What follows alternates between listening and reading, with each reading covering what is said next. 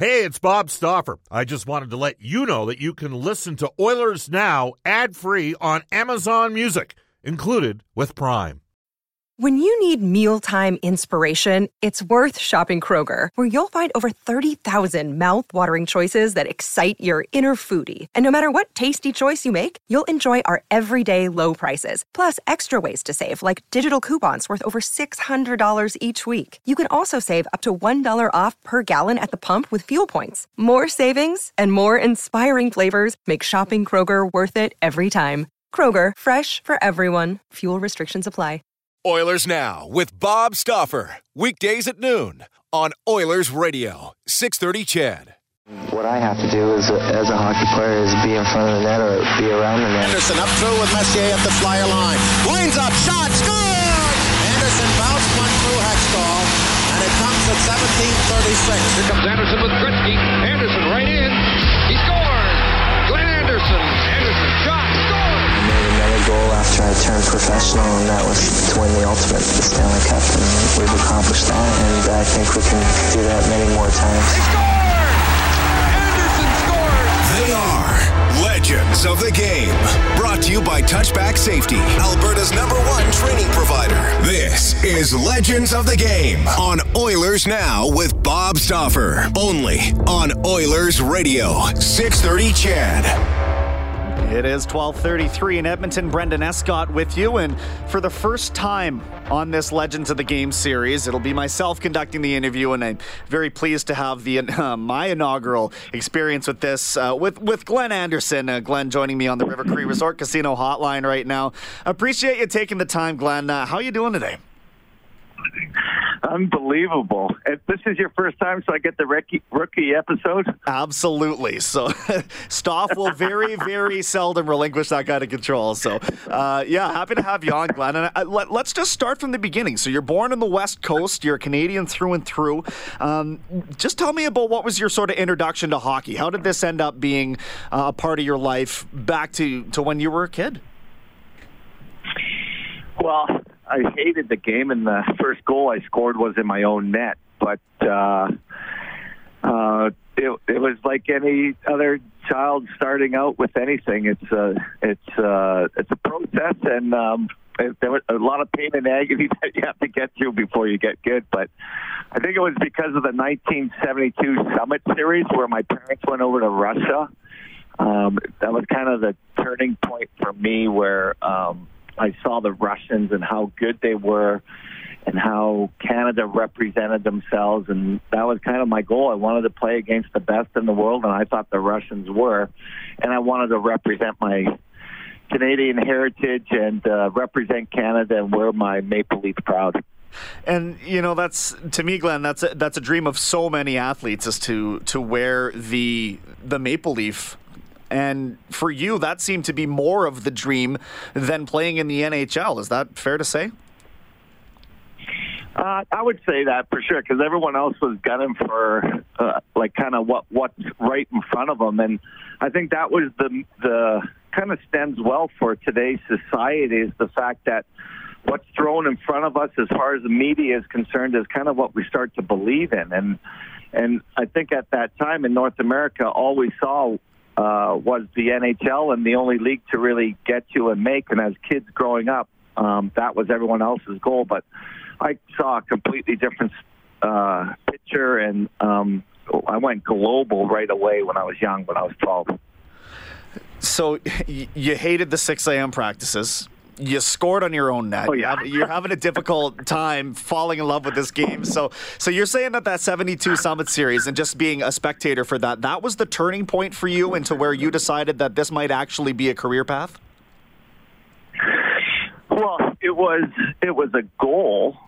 So, you know, you kind of, growing up, you want to be able to set goals and affirmations and attainable situations as much as possible. And I think that at that point in time, 11 years old, I was playing on a B team in Pee Wee, and then I guess you could say I graduated to an A team with the Burnaby Winter Club, where there's so many superstars that actually came out of there, and so many Hall of Famers that came out of this small little club and hockey community out of Burnaby. It was phenomenal. We moved out of Vancouver, moved into Burnaby. I quit for a year. My brother started playing again, and we got hooked up with another family, the Barry family, and they had a great success story too, with a couple of them turning pro.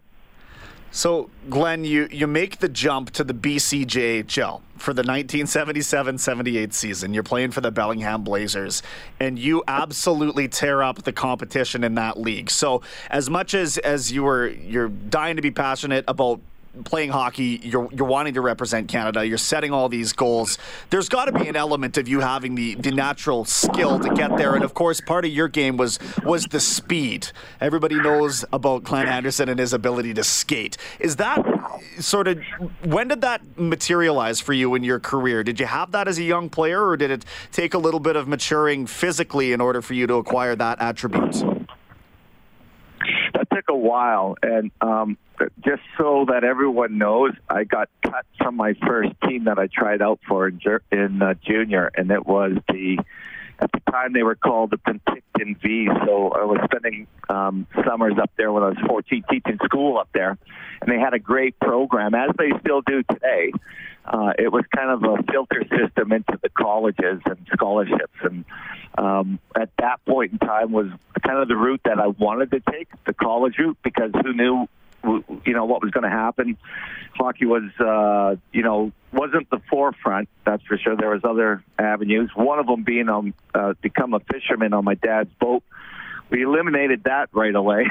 So the process of elimination kind of geared me up towards being stronger and individually setting goals to become somebody else besides a fisherman and a worker, but the work ethic was always there. But I got cut from a team, so very disappointing when you get cut and get moved to another team in the same league, which was Bellingham. And just to prove everybody wrong, I think I got 64 goals and 130-something points in 60 games, something like that. But moving forward, ended up getting a scholarship to Denver University after that. Right, and that's just tell me about the process of that. Was that always the target team for you to go join collegiately, or were they the same hockey powerhouse back in that day that they've sort of become now? They were on the board, D1, and a great schools to go to. So North Dakota was another big school. Michigan was a big school back then. Minnesota had a couple of teams with the Gophers and Duluth. And then you had Colorado College. So, there was a bunch of different teams, Eastern and Western divisions, but very competitive. And I think because of the fact that Murray Armstrong, a great Canadian, played on the Olympic program, great coach, kind of filtered us down towards Denver. One of the Barry brothers were down there already, Doug Barry, who was actually drafted in the WHA by the Edmonton Oilers and played and signed a contract with the Edmonton team at that point in time, and then ended up going to Germany and having a great career over there. But I think he was down in Denver and kind of was a stepping stone into that direction, and a great hockey program down in the Denver Pioneers. Did you have offers to play elsewhere? Yeah, we had like 3 other scholarships that we could have gone to, but I think what the key ingredient was, I played with Andy Hill and Ken Berry. Andy Hill was our center iceman, and Ken Berry was our other winger. And Kenny ended up playing for the Edmonton Oilers also in the pros. So we all 3 of us were playing since we were 12 years old with the Burnaby Winter Club, and all 3 of us got scholarships down to Denver University.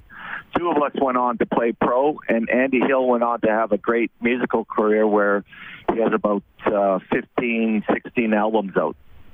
Incredible stuff. We're talking to Glenn Anderson as part of our Legends of the Game series for Touchback Safety. So you go to Denver, and that enables you at that time, Glenn, to join Team Canada, and you get to represent your country here at the Lake Placid Olympics in 1980. Just talk to me about finally getting the call to wear the maple leaf. You get to fulfill one of those goals you set.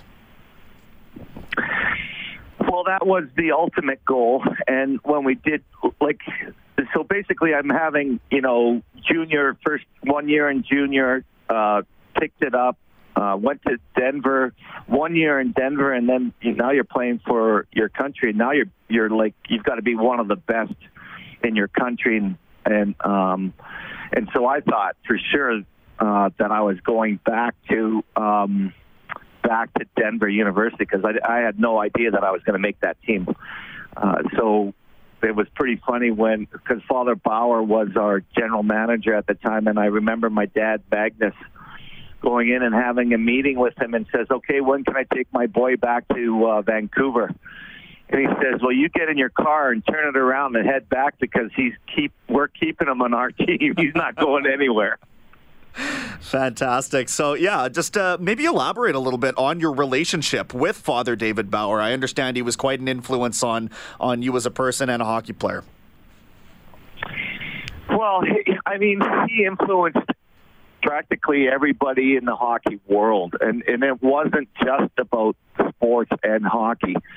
He kind of not necessarily brainwash you, but have an open eye to other options besides the NHL and even Japan. He says, listen, if you don't, make it pro, and there's other options where I can get you a contract in Japan, I can get you a contract in Europe. Kevin Primo and I went on after the first World Championships after Gothenburg, Sweden, and negotiated a couple contracts in Switzerland. And I was still 19 years old at that point in time. So he gave us an open eye, told us to be aware of our surroundings and what's going on and politics. We touched so many subjects, and he influenced me in so many different ways and basically molded me into a professional and a human being on who I credit a lot of myself and my capabilities to him because of what he said and did for us. The 1980 Olympics in Lake Placid, as we're talking to Glenn Anderson right now. You're representing Canada. The main storyline we all know is the Miracle on Ice. But just your experience there as sort of an underdog team, if you will. You guys ultimately did not make it to the gold medal game or anything like that, but just being a part of that experience and finally fulfilling that dream. You've got influencers like Father David Bauer, Claire Drake there, who must have been a tremendous influence on your game as well. So just kind of take me inside that locker room and the feeling that you had and being with those guys and finally getting to skate there. Well, once we kind of whittled it down to, I think there was 60 or 70 guys trying out that they gave tryouts to, and they kept bringing in guys on a regular basis. And we started camp in June, and a lot of guys were part of the program. Reinhardt and Laurie Boschman, they were part of the program early, but their goals were to play in the NHL, and I don't think their number one influence was Father Bauer and being part of our program. And they played up to the point that after they got drafted, they ended up signing a contract. We could have used them at the point. They were pretty good players at that time. And we brought in other guys afterwards. Father Bauer kind of headed it up with Claire Drake, Tom Watt, and Lauren Davis. Lauren Davis was a scout for the Edmonton Oilers forever.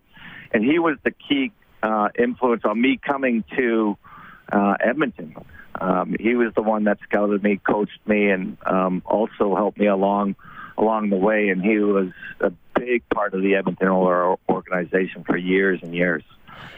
And from there, the dressing room was the room. We were living with the guys. We lived in Abco trailers, where the Saddle Dome sits today in Calgary. Bunk beds. My roommate was a guy by the name of Dave Highmarsh. He kind of influenced the change of the goalposts from full 6-inch steel post to the magnetic post because he hit the post in pro and ended his career by blowing both of his knees out. So he was my bunk bed partner with in these trailers, and we showered and lived together for 6 months, so we became pretty close. Oh, no kidding. That's the kind of camaraderie. You hear the stories about even junior or younger players, and it's the hotel rooms. It's sitting in Subway for 20 minutes after a game kind of a thing that really builds that camaraderie, and probably enhanced by the fact that you guys are representing your country. Glenn, you get a chance to play against Alexander Yakushev, and I understand that was a player out of the Soviet Union that really captivated you when you were sort of growing up. Just tell me about that experience. Well, I think it's like, anything when you get to play against the best of the world, you're kind of like any child growing up, you're looking at these icons of people and sports figures, and you kind of go, wow, it's amazing that you step into, but you really want to prove your worth and that you deserve to be in this category and playing against, in your opinion, the best in the world. And kind of goes like when I stepped on the ice with Wayne Gretzky or stepped on the ice with Gordie Howe, the same kind of scenario where you're just in awe and shock. All right, Glenn, we're going to press pause here on this interview for a moment. We'll come back and we'll get more into your career with the Oilers. We've set the table. We're going to take it in a different direction when we return. It is Brendan Escott steering the ship today through the Legends series on Oilers Now. This is Legends of the Game on Oilers Now with Bob Stauffer. Only on Oilers Radio, 630 CHED.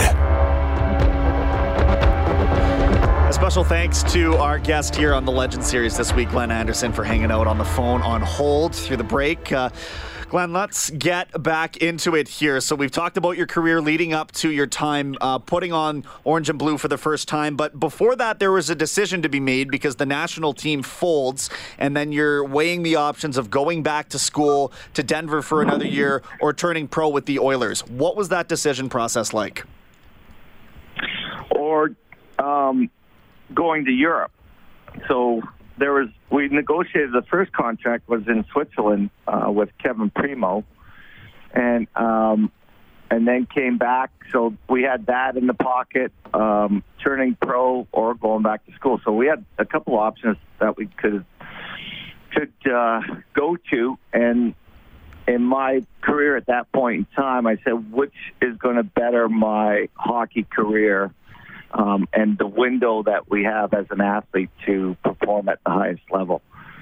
So I opted out to play pro. I don't think I signed a contract till right before training camp with Edmonton, and then signed in the early 80s. So we were like full tilt right into it. And coming off of the Olympic program, it was interesting because of the fact that we are so trained and well-conditioned. The way the athletes are today, they use training camp to get into shape. In the Olympic program, we were using we trained all year round, so it made a huge difference. Do you credit that for your ability to transition to the NHL quite quickly and maybe even have the leg up in terms of your skating ability? Oh, 100%. I mean, basically the year before we were playing against the pros, so the Czechs, the Russians, the Swedes, the Finns. I mean, they were, pretty much, in the pro category. So, and you're playing at the elite top 8 teams in the world, definitely, and the speed game. So it was more a finesse speed game, bigger rinks, more room to maneuver, more room to be creative. And I think that's basically really gave me a pretty good heads up coming into camp first year in 80 with the Edmonton Oilers. So you're going to be teammates with the likes of Wayne Gretzky, of course, Mark Messier.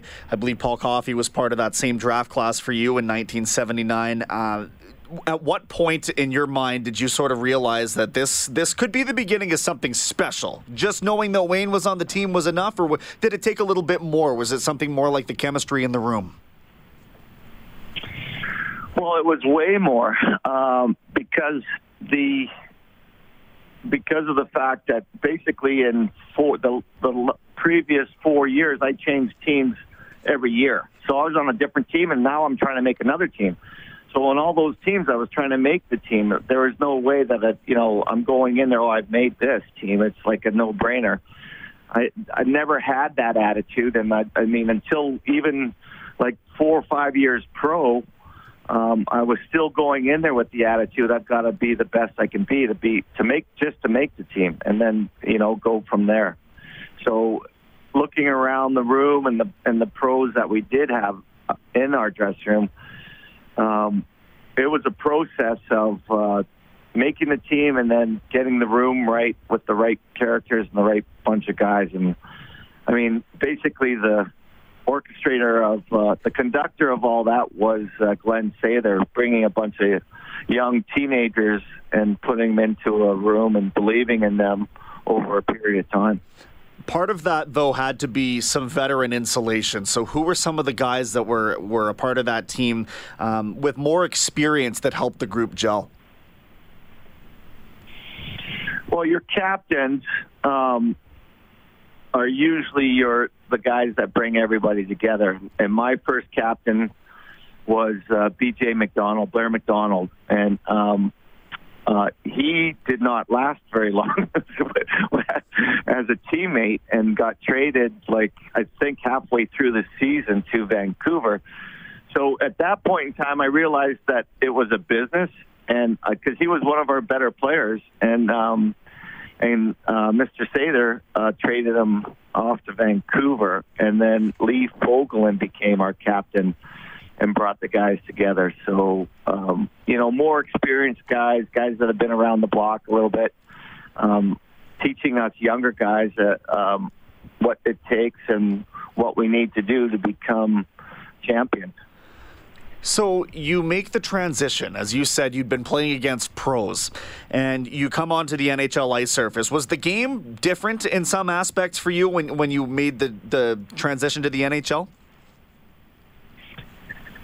Well, you're playing at least 90 games a year. So you've got 10 to 12 exhibition games, and then you're playing 2 or 3 times a week. And I hadn't done that in my career yet. So it was always a training process. So as far as learning, that was the biggest change in my career is how to play in all these different buildings and that amount of games and practice every day at the same time. So you're on the ice way more than I had ever been previously, except for the Olympics when we were doing 2-a-days. The Oilers training camp, we were doing 2-a-days, and the amount of ice time. And then once the season started and the guys were into full game mode, then it tailed back and you concentrated on the games. But that first year of learning all of that up till Christmas time was very crazy and hectic. And I even tried to go back to school at the U of A, which was kind of an idiotic thing by me to even try that, because there was no chance. I was behind. I'd go away on a road trip and I'd come back a week later, and it was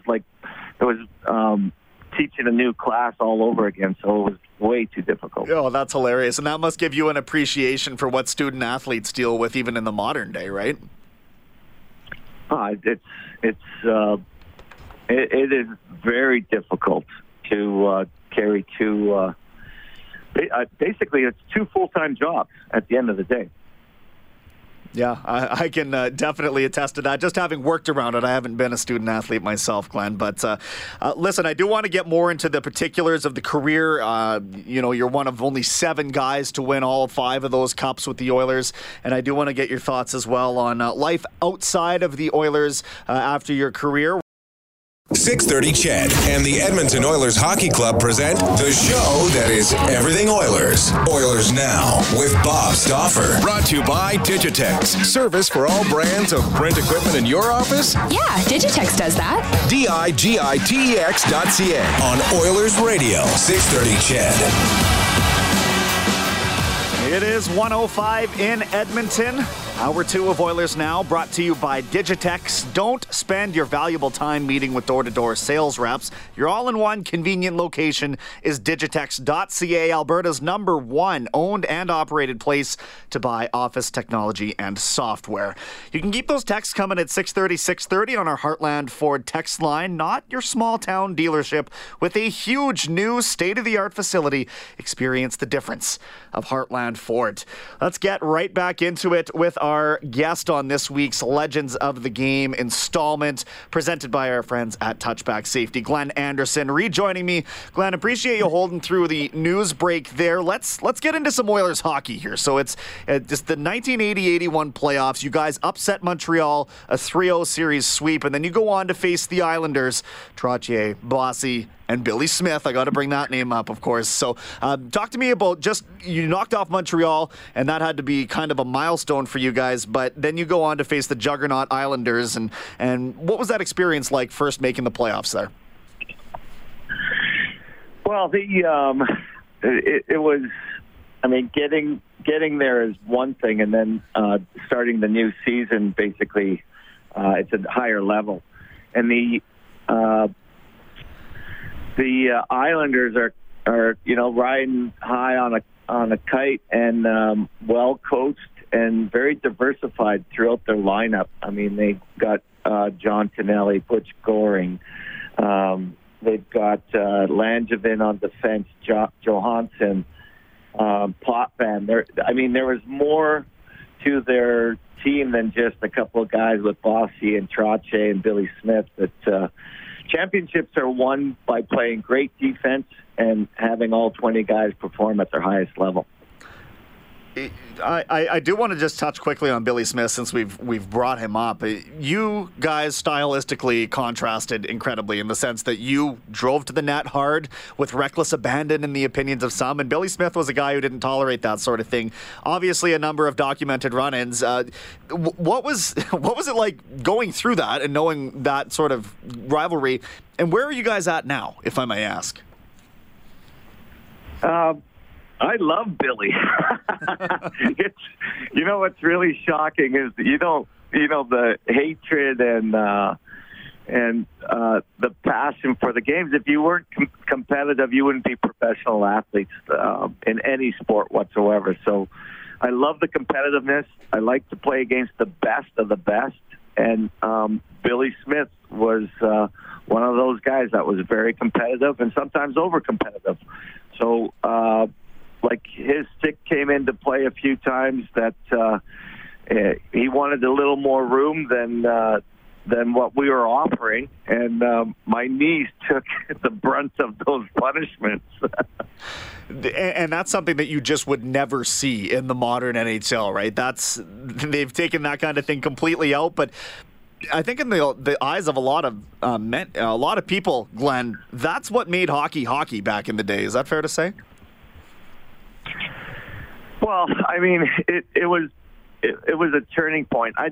Throughout the eras of hockey. The game changes, the rules change. Every decade, you're going to have changes of speed. The red line taken out, the calls, all kinds of things come into play. So the NHL overall is trying to make it a better game. Back then, it was the turning point of the fisticuffs and the era of basically Broad Street bullies of what was transpiring in the early 70s. The 80s was more of a transition game that where we regroup and speed started to come into play, especially with our hockey team. 1982-83. You guys have a few years of experience gelling as a group, establishing yourselves as individual powerhouses. And you end up losing the Cup final, and that's something that you have specifically cited as a turning point in what sparked the dynasty. Why was losing that so important to you guys? Well, it wasn't just then. I think it was the whole learning process on how to handle after you did lose. So when we lost, the Oilers lost to the Flyers in '80. '81, you lost to the Islanders. '82, we lost to the L.A. Kings, the Miracle on Manchester. That was a beauty. Then '83, we lost to the Islanders again in the final. So, I mean, it's not just, it's a process of getting there, but it's also, you got to realize the pain and agony that you have to go through to even just get there. And getting there was never satisfying enough for us and our team because we knew we were going to eventually win. We had a great all-star team. We had 10 guys that could play in all-star games and probably the best players in the world. So it was just a matter of suffering through those losses and learning from them and then adapting them to the following years and become a dynasty. With that being said, then, there was never any doubt amongst you guys that you had the ability to get it done. There was never, maybe this isn't going to fulfill its potential. You always knew that there was going to be a day where you hoisted that Stanley Cup. 100%. There is no doubt in our mind. I mean, we believed in it so much and believed in each other. I got to emphasize the fact that we became family, and with family and closeness of friends and family around you, you can practically accomplish anything because they reiterate the fact of confidence that could be lacking at times when it's most needed and how to fight through adversity. And our team was strong enough and built mentally and physically to be the best in the world, and we proved that several times over. We've got Glenn Anderson on the line right now as part of our Legends of the Game series. And Glenn, most of our listeners will know through and through you were one of the most clutch performers in the playoffs and big moments and big games. Doesn't seem to matter. When they needed something out of you, you were able to deliver. What in yourself allowed you to perform at such a high level in the moments where you were needed most? I think it's just as a child, even like winning championships as a 12-year-old, 12, 13, 14, 15. I was winning BC championships and tournaments back then. And, when they turn to someone to get that clutch goal or that tying goal or how to win, I think it was a learned condition. And throughout the years of my career, that's what I was kind of geared for and wanted to do. I mean, it's all about the process and getting there. But once you get there, how do you take that extra mile to be the best of the best? Did you take a sense of pride, maybe even specifically amongst your teammates, and being that guy that could be relied on when needed? Yeah, consistently loved that moment in time when the bigger the game, the more pressure that was put on me and my teammates. It's what I wanted. I wanted that moment, and where I saw some other guys kind of like they shake and shiver and kind of go the other direction. I kind of go. To me, it was like a challenge, and yeah, that's what I want. I want to be the best of the best, and I want to be able to score and be that difference maker. Give me the puck because I'm going to put it in the net. Articulate to me what it was like when you first hoisted the Stanley Cup, if that's something that you could even put into words. I don't know. Everyone was on the ice at that point in time. But there was like mayhem, and it seemed like everyone, gloves, helmets, sticks, fans, trainers, coaches, scouting staff. There was like everybody on the ice at that time. So as far as hoisting it up, it was kind of one of those things where, yeah, I've done it once, but now let's do it again type of thing. And we knew that we had that capability because our team was full of all-star. It was an all-star cast basically at the end of the day, and so much fun to be around from the top to the bottom. We just enjoyed each other's company. that dressing room was our threshold and our privacy behind those doors. And when it came to crunch time, we all knew what we had to do, and everyone had a job, and we all went out and did it and played for each other. We weren't individuals; that we played for the guy beside us, and we won together. And defense wins championships, and 20 guys in that locker room along with everyone else. Even in now, you go into the marketing department, into the Oilers offices, and I mean, everyone is part of that championship team. And it's a lot of work, and it's not just what happens on the ice. It filters down to the whole organization.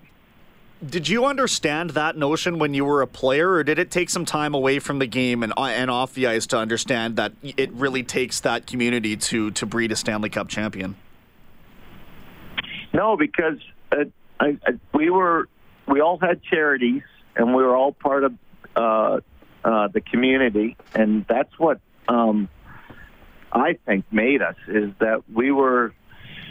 I mean, Edmontonians thought they were part of our family, and that's what we wanted. We wanted that feeling of jumping out in the community. We wanted to be part of the community, part of the charities, part of the work that goes on, and the dedication that it takes to be a champion and city of champions. Like, we wanted that. We wanted the fans to be part of it, and they were. They treated us so well, and we were so proud and passionate about it that we're still to this day. I'd walk around Edmonton, and they're just thank you for the 80s, and thank you for the 90s, and thank you for the championships. And I can't say enough about how grateful I am to just hear those words, even to this day. And part of what they are grateful for, of course, is your offense. The other end of that, as you've mentioned, is the defense. But enabling you to be the player that you were, Glenn, I believe were guys like Marty McSorley and Semenko, and we talk about them being Gretzky's bodyguards. But with your style, and I look at the 85 Cup final, you're playing a Flyers team, 5 guys up over 100 penalty minutes on the year. You needed to have those insulators for you to be able to play the way that you found to be so effective. Is that fair to say? Yeah. I mean, that was the game back then. So, I mean, of course, you needed guys like that, especially if you got, or someone playing on your line. I mean, there was a mixture of players to play with Wayne and Yari on a regular basis. There would be other players that would fill in with Mark and I. Mark never really was always a winger. Matty Hagman was our center iceman when we first started out. And Mark developed as a player as we went along, and it was more of a learned condition that, he really stepped into his own in 83 and 84, where he started dominating the game and was just the first real power forward, in my opinion, because with the speed and tenacity that Mark had, just gave everyone else on our team more room to work and be creative on their own. The 87 Canada Cup had to have been something special for you, just given your affinity with the Maple Leaf and being able to represent your country. You get to play the Soviets and what went the whole distance in that series. You're doing it with your teammates as you had in 1984. Describe to me that experience for you in the 87 Canada Cup. Well, it was a little different than the 84 Cup because it was a completely different team, and Keenan was the coach, whereas in 84 was Islanders, Oilers, and we basically hated each other. The room was a little divided in 84 until Bobby Bourne stepped up and divided the Oilers. There was an Islander, then an Oiler, an Islander, then an Oiler, where it was the Oilers on one side and the Islanders on the other. But until that happened, we were losing in those games and in exhibition games. And after Bobby did that, we became a team. And in 87, instantly we became a team, but also we got to the final against the Russians, and then that's when it became, the best of 3 series. And, losing the first game in Montreal and then winning the next two in Hamilton, and every score 6-5. If you can't write a better script than that in Hollywood. So, I mean, the way it went with the players that we had, it was phenomenal. I mean, Howard Chuck and Dougie Gilmore. You've got, Fierzy played unbelievable. I mean, 6-5 every game, and a couple games went into overtime. So it was like one of the best series of all time. Did you ever pause in the midst of that and think, this is my Summit Series? This is what made me fall in love with hockey back in 1972. I'm sort of living that now in 1987. No, I kind of got that out of my system early to move forward when the Russians would come over and play exhibition games, and the Edmonton Oilers would play against them. They would do these tours across North America and play different teams. So I kind of got geared up for those games, and defeating the Russians then was kind of my Olympics, and then moving forward when we beat them in the Canada Cups, it was even better. So I kind of relinquished the pain and agony that I had from 1980 when we lost to them 6-4.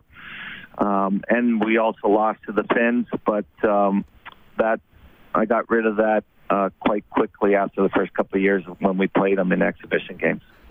Of the cups that you won with the Oilers, Glenn, is there one in particular that stands out to you as being perhaps the sweetest?